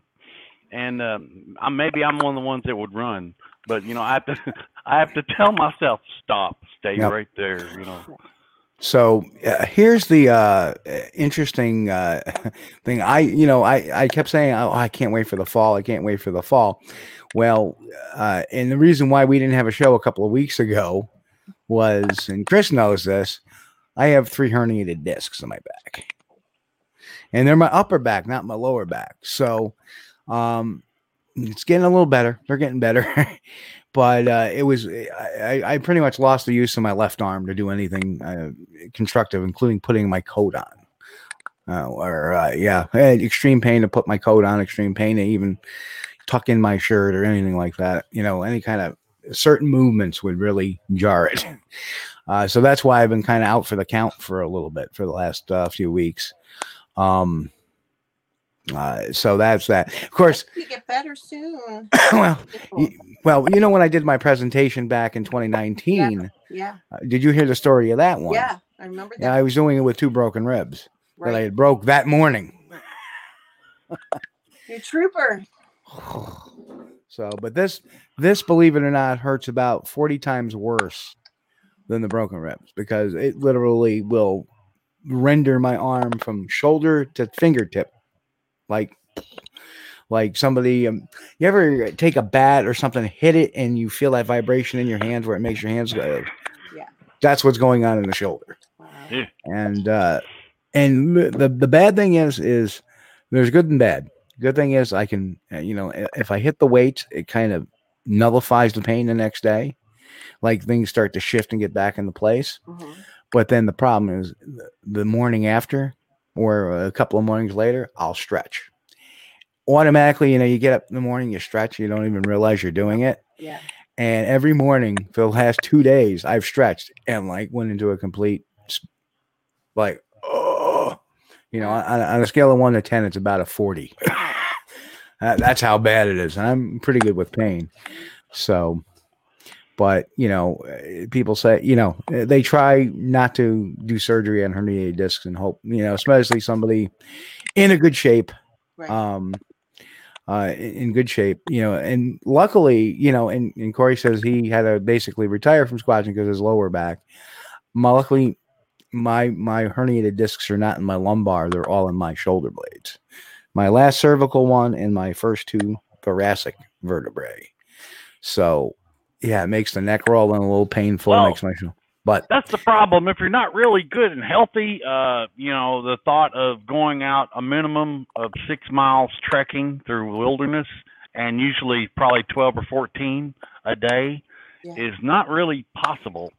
It's hard, and then carrying that heavy pack and it's hard. The first time I did it, I was so proud of myself because I've had health issues. I'm a twice cancer survivor and I've had a lot of health issues and lung problems and stuff, and it's hard. And even when you're really healthy, it's hard.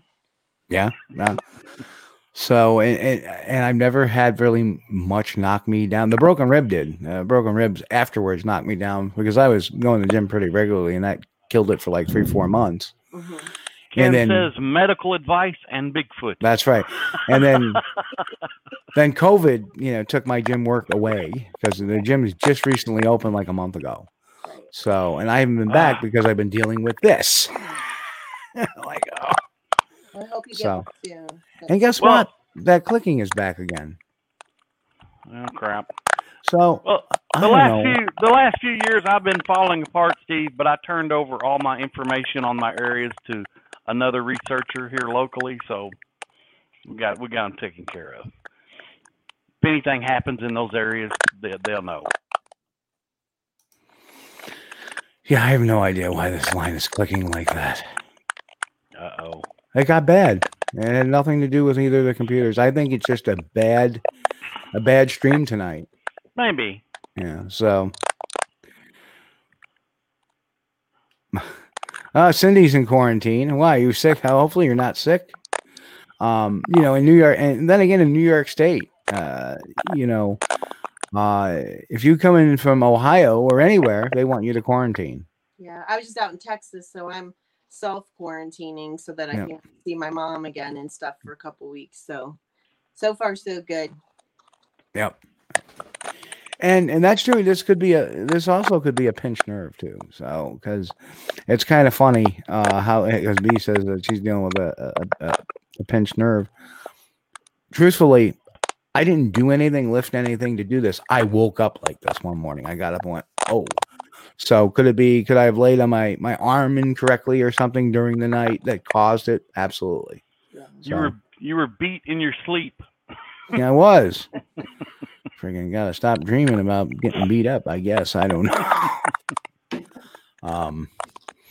But yeah, so I guess it is that, we've eliminated. I gotta say that the issue has got to be with the provider. So Ken asked a question: do you think Bigfoot leaves the fire areas? I would think so, just like any other animal. They'd get away from it. Yeah, we would, right? Yeah, I mean, we wouldn't. All the little critters do too. I mean, a deer don't say, "Oh, I'm going to just stand here." They're going to take off the other way too. Yeah. Somebody also asked a question about. Somebody asked a question about.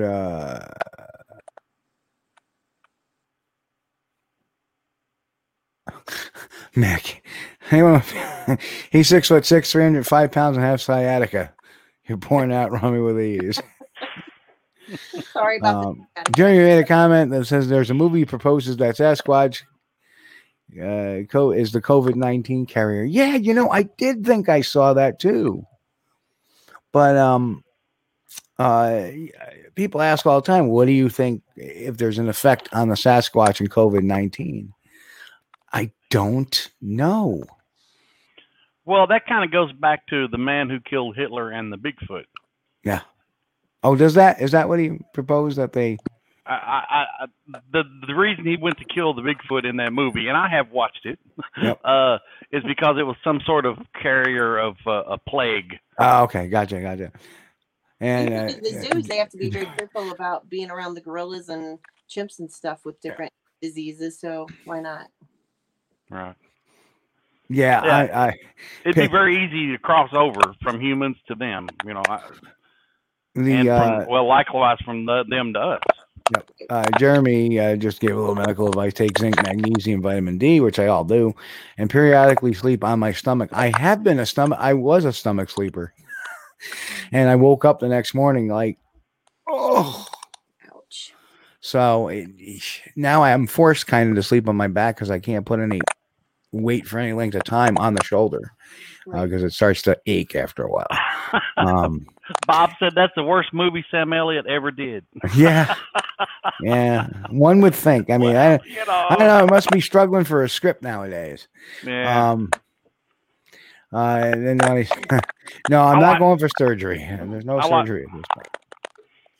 I like Sam Elliott. Me too. He's a good actor. Yeah, I thought I could get him on come on the show about the movie, but I contacted his agent, never heard from him. That costs money, Chris. They don't do nothing. It's like they're like Helen Hunt, they're agents. Yeah. But anyway, didn't hear anything from him. But I'll tell you, I actually met him in Glasgow one time. That's why I thought he would do it, but he probably never even got the message to come on the show. But that's okay. Yep. So Amy, what's your future plans? What you got going on? Right now, I've been working on my book. I am hoping to finish it up. I'll tell you guys about it. I'm sure nobody's heard about it but me. But I am writing a book about Tom Page, who was a financial backer for Roger Patterson and later Peter Byrne back in the day before Roger died. He had taken over pretty much what from Tom Slick after Tom Slick passed away. And he's from Ohio, and it took me 2 years to track him down. But I had met him briefly one time, and then I had heard, that he was the money behind all of this stuff. And in my head, I'm thinking, I bet he has some stories, and I bet he knows more than people think that he knows, or did more than people were saying. So I finally found him, and unfortunately he passed away early this year. And I'm still kind of getting over that, because after I found him, we spent a couple years where I would get together with him for lunch. Sometimes my mom would come along, and he would tell me all of his stories. So we were really working on a book together. I have a lot of recordings. I have a lot of notes and things that we did, some things that he wrote himself.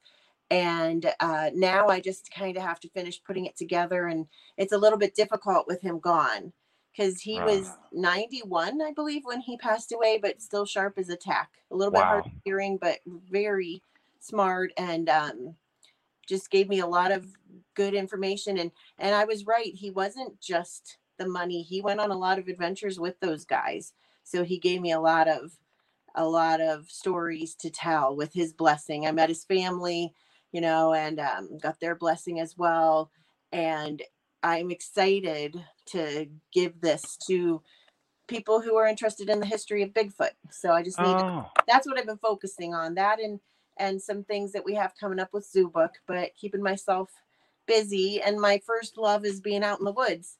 I've been taking bushcraft classes at the Midwest Native Skills Institute, because I've always liked to be in the woods, but with other people doing the, fire building and all of that, I didn't know much. So now I can do it as good with the rest of them, but learn, refining those skills. And that's my first love. But in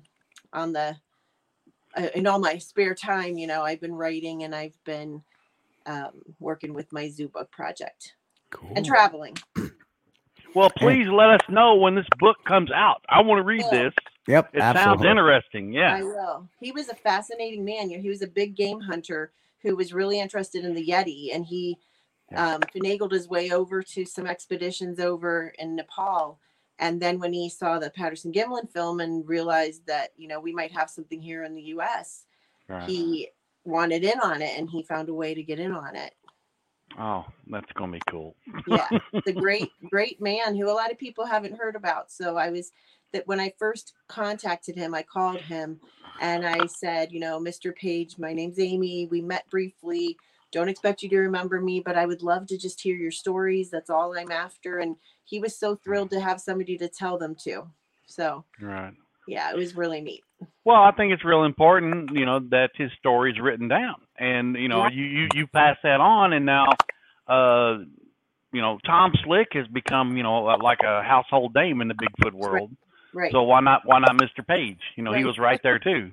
He was, and he has things that I've never heard. And I always say, other people might know these stories, and I've read everything I can. Once I started into this, that's what I did. I read things. Right. But, Robin asked in the chat, what about questioning Bob Gimlin? But I think if Mr. Page got involved after the Patterson-Gimlin film, he wasn't. By that time, but no. Yeah, because I know it wasn't. It was very shortly thereafter that Bob and Roger got on bad terms. Yes, exactly. Yeah. Exactly. Roger, And well, I feel like Roger, I've gotten to know Roger better through Tom's stories, and Steve, you and I have talked about this. yes, and I can't privately, really, yeah. I can't really say a lot because I have an attorney involved right now. Yeah. But Mr. Page had bequeathed me some videos that he had, and he never really exactly told me what he wanted me to do with them, and I am 100% not out to make any kind of money from this. I just think that people, again, who are interested in the history of Bigfoot need to see some of these things, and some of them are copyrighted from back then, and I don't know what my rights are as far as like putting them out on YouTube or how to get them distributed. But there's some cool footage of Roger Patterson in there, and I feel, when he gave this to me, and again, I talked to his family about it. I'm like, you might want some of these things, and Yep. like, no, it's fine. So, I'm just trying to do the best I can with what I've been given, and try to figure that out. So someday, hopefully, I can share all of that stuff. Well, another thing that'd be interesting. I mean, after you get all the copyright stuff figured out, you could do a video of your book, a documentary. You know what I mean? That's true. Present your book, and yeah, that's that would be good. Yeah, and it would just be an honor of him. I mean, he was just such a good and fascinating man, and I would just like to honor him with that. Whatever I end up doing, he. Again, like the word I always use with him, he was always tickled to give me stuff, or tickled to tell me things and stuff. Yeah. And so I wish I had that conversation. Okay, what do you want me to do with these? And I never did, because I just wasn't expecting him to be gone. Yeah, it's life is so precious. I mean, we talked to Ryan Cavaline, who was doing he did Mountain Devil 2, the mystery of Jan Clement. Yeah. And he was talking with wow. I had his name, now I left it, my train wreck of thought, but you need to go plug your stuff in. Yeah. No, the man who basically published the book, and he passed away before the film came out. And life is precious, man. We never know who and I'm friends with JC Johnson's daughter on Facebook. Yeah. And she put out this beautiful video of her as a baby with a young JC running around, and JC was loved. We didn't agree on some stuff, but just his method of story, he had that voice. Yeah, I miss JC. Yeah, I mean, he's one of the big losses that we've had, and we who else did we lose just recently?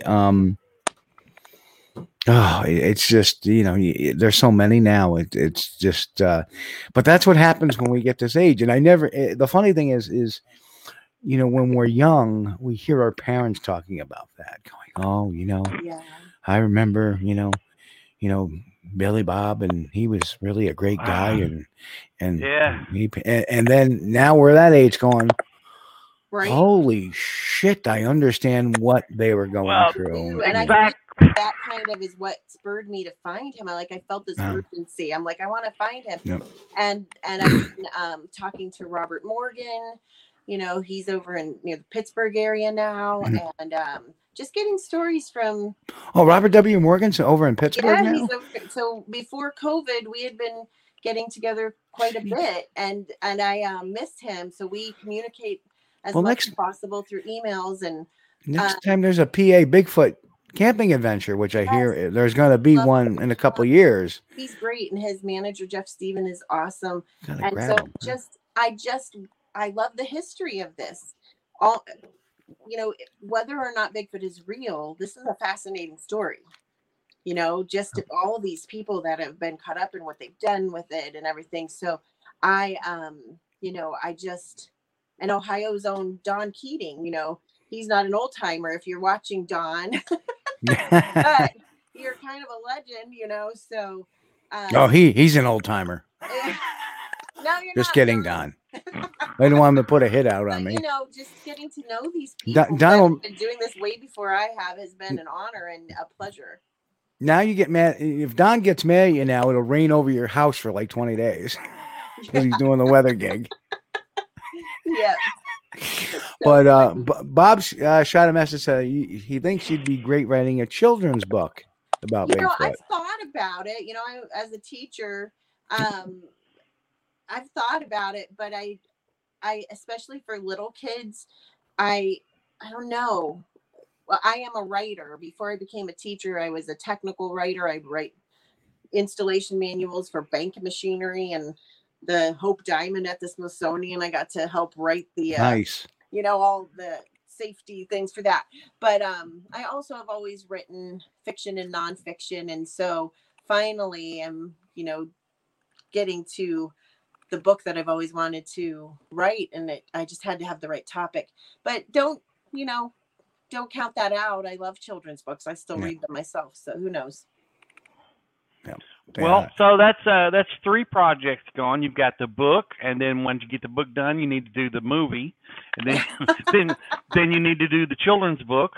Then you need to do the biography of yourself. You're going to be busy. I am working on a screenplay too. No, there you go. Bob says, "Don't let her kid you. She's great with kids." Aw, thanks, Bob. I love kids. I miss my job, so we'll see what happens. I love kids too, as long as they're not grandkids. Yeah, so give them back. Here you go. Here, take right.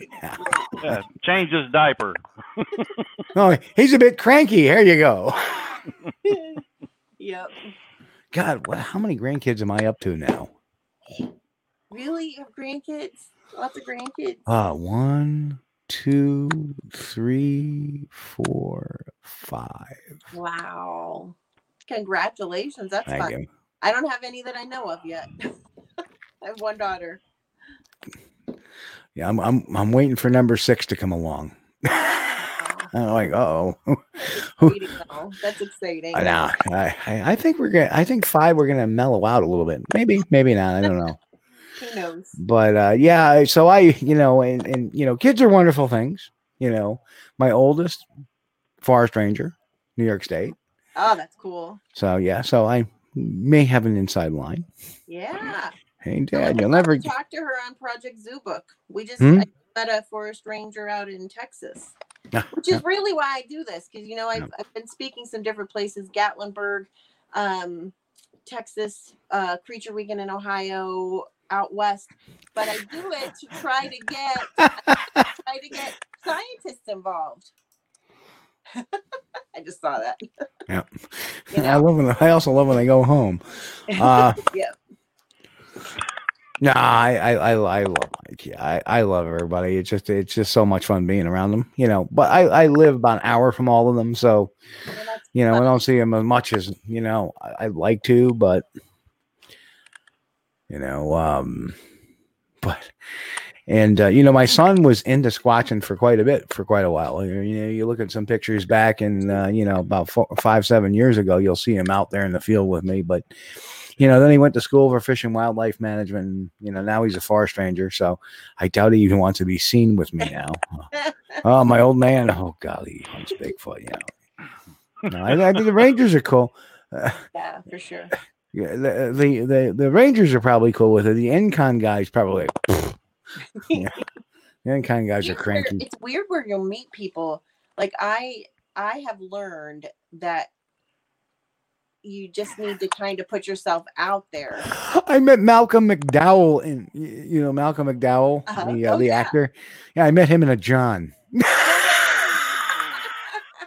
Sitting there, and he comes walking in, takes the next one next to me. Yeah, how's it going? So funny. That is hilarious. I love it. It was fun. I was like, oh. In fact, Kevin Graveau, he played the big lichen in the Underworld movies, the big, huge lichen Drax. I'm gonna have to watch one of those again. Yeah, I met him at Scarefest. He was standing there waiting at my table after my presentation. I come walking out, and everybody's like a couple of my handlers that I bring with me, like, hey, you gotta check. You got to get back to your. So I come there, and all of a sudden I hear this voice. I've been waiting for you. He's got this real deep voice, and just an amazing great guy. Oh, that's cool. And the funniest story I ever have, though, is I had a lane when I was bowling when I was a teenager, and who shows up to bowl in the lane next to me? Def Leppard. No. Yep. Did they have the bandanas on? I used to have a. No, they were all Brits. They were opening for Aerosmith the next day at the Palace Theater in Albany, and they all come in, and this is pre-accident before he Yes. and they were all tanked and obnoxious, but they were friendly and they were cool. Like, hey, you ought to come out and see our show, and so That's fun. yeah, that was fun. And I was like, hey, do you know who that was? Holy, that was Def Leppard. I met Gene at the airport one time. Gene Simmons? Martin Sheen. Oh, Martin Sheen. No, Gene Simmons would have been more exciting. I was at O'Hare Airport and I saw Stevie Wonder. No lie. He did not see me though. But I did see Stevie Wonder. No lie. He's about 6'4". He's a big dude. But yeah, I didn't know that. Really? Yeah, he's like, whoa. He's a big guy, 6'2", 6'4", somewhere in there. He was like, oh. That's But, cool. yeah. The last time when I just took my Uber to go to the Cleveland airport, there was a Cleveland Browns player from the 90s that was my Uber driver. Don't you? Nothing like retiring to Uber. You just never know. That's got to be pretty bad if you were an NFL player and now you're an Uber driver. To meet people and stuff on the side, so I don't know, but that would be kind of funny though, Celebrity Uber. Hey, there's an idea for a great TV show. It was really fun. I was like, oh my gosh. So it was fun. Oh, somebody asked about, I didn't even catch that. Somebody said something about Gandalf, and no, that's Ian McKellen, not McDowell. Steve met Gandalf in the bathroom. Oh, funny. We better leave it there. That's hysterical. Oh, that's very funny. No, Malcolm McDowell was Clockwork Orange. He was also the bad guy in the old movie Blue Thunder, where Roy Scheider was the helicopter pilot and Malcolm McDowell was his adversary in that. He plays a good villain. He really does. He does. He was in Star Trek Generations. He was the villain as well. Oh yeah. You're welcome, Chris. You're welcome. Yeah, that was a good one. So, my cinematic knowledge is. Bob, I peed on Bruce Dickinson, the lead singer. What? You know what? I want to get Bob on the show someday just to tell that story. Bob's awesome. He's been out to my Creek event. That's another thing I do, Chris, but it's been canceled this year. But we have a big event in Ohio for area researchers. It's kind of like a big Bigfoot family reunion. It's really fun. And Bob came to the last one. He's a That would be cool. It's People really are going to have to let me on the DL. Campfires and fun. It's nothing too serious. No speakers or anything like that. Just fun. Yeah. Oh, and leave it to Cameron to show up late. Well, better late than never, Cam. So anyway, what a heck of a show we've had. We got about a few minutes left here, so we're gonna wrap here. But man, it's been a lot of fun despite this clicking noise, which I've taken all of my computers offline, and it's still been going on. So, like right now, the share screen is even off, and I have one account pulled out. So I have no idea. Oh, Steve, I was supposed to tell you. I forgot. It's going to be cryptic because I can't say much about it. But there's a new and exciting event coming up in Ohio next year. I'm not in charge of it or anything, but there'll be more information coming soon. Okay. Good event. Oh, cool. Yes. Yeah, so I'm going to get the DL on that. And... Yes, you will. All right, cool. I was asked to say that. Okay. It's going to be good. It's going to be good. All right. Count me in. Sounds great. Count me in. I'm wanting to do Ohio for a little bit. Ohio's not that far away. I think I could make Ohio. I really Yeah, could. you should come. Yeah. Yep. I want to see Lester before she leaves. I don't know. Oh, he's downstairs sleeping. I can hear him snoring in the distance. That's what we hear. It's snoring. And what it is, that's the lights No. on the Mystery ceiling is below you. solved. The mystery is solved. Oh.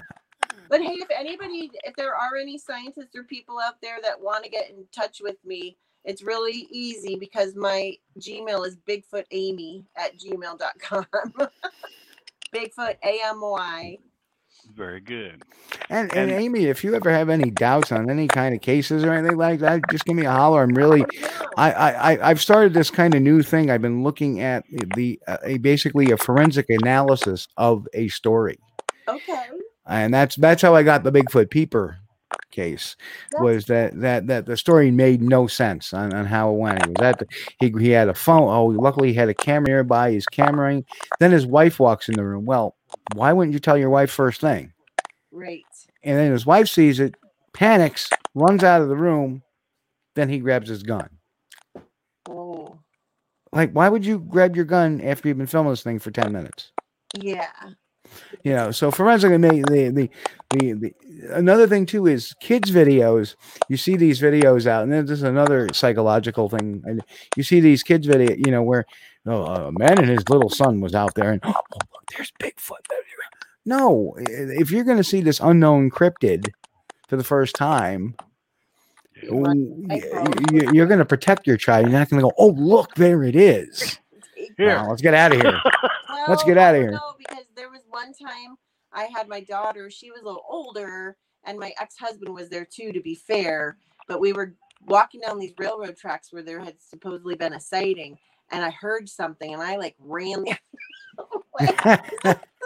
This was like when I first started doing this. I like booked it down the railroad tracks, and she's like, "Mom, I'm still." Yeah. So anyway, we got one quick question. Have you read The Apes Among Us by John Green? Yes, absolutely. Okay. Have. Okay. Sometimes that was one of the first things I read when I saw whatever it was that I saw. Excellent. So that answers Robin's question. Okay. So we got to run. It's 10:59, and the clicking is going on. Clicking away.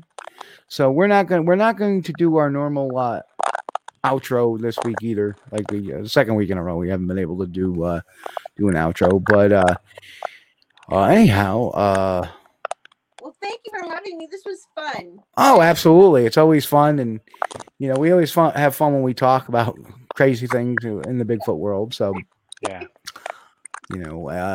Thank you for coming on, Amy. It's been a pleasure having you. Yeah, we're gonna get the. We'll have to get you guys on the Zoo Book call someday. Yeah. Let us know when that book comes out because I want to get it. Yep. Good deal. Okay, folks. Chris, do your thing. Oh, well, again, I want to thank all the guests in the chat room for joining us tonight. We got the greatest audience in the Squatch podcast world. I want to thank Amy for being on tonight. And remind everybody that's watching us on YouTube, if you hadn't already, please click like and subscribe. Click, just like the clicks that are going on now. And that's everybody clicking on the links. Yeah, that's it. That must be it. Thanks, guys. Yeah. Okay, folks, on behalf of everybody here at Squatch DTV, again, thanks to Amy Bew for coming on tonight. What a fun night it's been. Great conversation despite some crinkling. Despite some of that noise. Anyhow, we'll be back next Sunday night, 9 p.m. Eastern, for your squatching pleasure. We'll be here, of course, on youtube.com/Steve Coles, facebook.com/Steve.Coles, and twitter.com/SquatchDET, SquatchDet. So we'll catch everybody next week, 9 p.m. Eastern. Everybody, have a healthy, safe week. God bless. And most of all, keep on squatching. Catch you in a bit. Okay, there we go. One.